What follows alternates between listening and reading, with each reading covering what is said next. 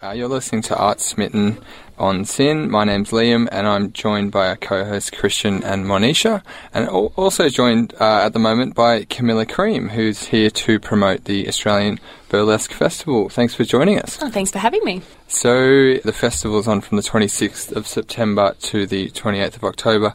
Can you give us a bit of a backstory or background to what your show's about? Yeah, absolutely. This festival is actually in its 10th year, so big 10th anniversary. It's probably the most amount of shows that have ever been put into this festival, which is the biggest touring burlesque festival in the entire world, which is pretty special. Oh, wow. There are shows that start off in Melbourne tomorrow, that head to Sydney, Toowoomba, even places like Alice Springs and Darwin, all over Australia. And it's just a chance to showcase burlesque artists all around the world. So there's a couple of headliners coming from overseas, which is really exciting. And just unite everybody from around the country, celebrate diversity and variety and talent of all the different facets of burlesque. Cool. That's amazing. So for people who just have no idea anything about burlesque, can you tell us a little bit about what they could expect to see? Absolutely. Watch the movie. No. Yeah. It's very different to the movie, actually. So I guess the origins of burlesque is about parody. And so when you go right back to the 1800s, it's all about parodying what social expectations were on women in that time. And fast forward maybe about 100 years or so to the 1880s to the 1900s, it became more of a striptease, more of a sexy kind of form of entertainment. And now it's just a mixture of everything. You can find lots of different dance forms that are put into it, theatre that's put into it, and there are so many different subgenres of burlesque as well. So you've got your classic striptease, which is all about the faff and the feathers and the rhinestones and all that sort of stuff. You've got neo-burlesque, that's all about having a bit more of a theme or a storytelling element to it. Sometimes a lot of comedy as well that's put into that too. There's gorelesque, which, as the name suggests, quite gory, bit of horror theme to it. So there's lots of different types of burlesque, and the Australian Burlesque Festival is a really great festival because it does just celebrate the diversity within the genre. Awesome. So when did you start doing burlesque yourself? For me, I started maybe about 7 years ago, 6.5, 7 years ago. Yeah, I was studying dance in my early 20s. That kind of tells you how old I am now, maybe. But I kind of fell into burlesque. A friend took me to a show and I thought, oh, that's really fun. And it's outside the norms and the constraints of regular dance, your jazz, ballet, tap, that kind of thing. So, I just kind of started taking classes, started going to all these shows and found that it was just a really fun, joyous, free way of expressing the things that I wanted to say.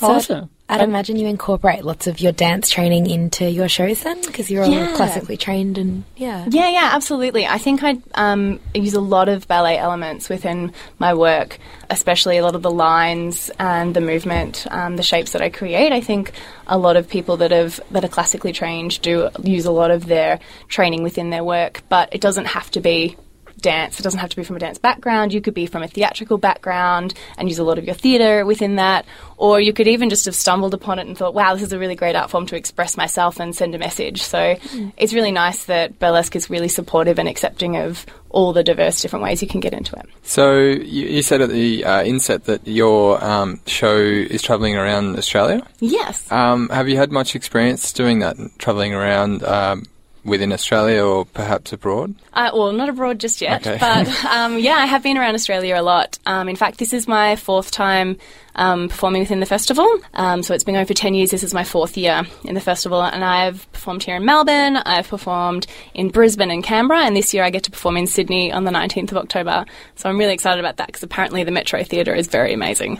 So I'm excited to perform in that theatre. So does everyone who's a part of the show travel together, or do you just meet up in the city that you're performing in, or like how does it work? There's a bit of both. So this year there's headliners from Europe, the US, and there's one from Sydney. So Chris O, who is a bit of an idol of mine, I'm really excited. He's originally from New Zealand, but now resides in Europe. He's come down and he's travelling around the whole length of the festival with Sweet Pea, who's from the US, and Diesel Darling from Sydney. Other than that, there are a couple of other performers that might travel to a couple of the different cities, but everybody else sort of makes their own way and sort of meets in the city too. So it's a really great way of networking and uniting with other people within those cities too.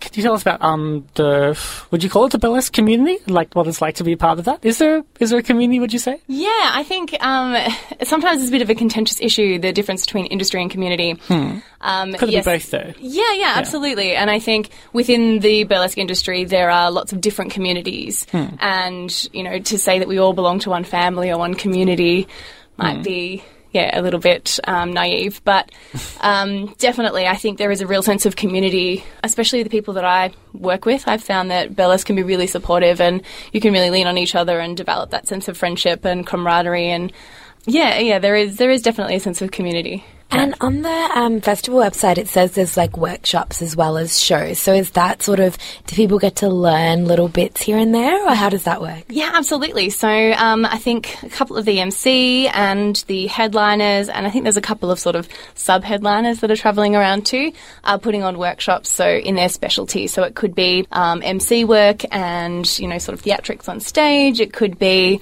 that they're putting ballet into burlesque. It could be that they're working on a fan dance or something like that. And so you could learn a specialised skill with them, which is really exciting and really special, because if these people are coming from overseas, this might be sort of the one and only chance that you get to learn from these people.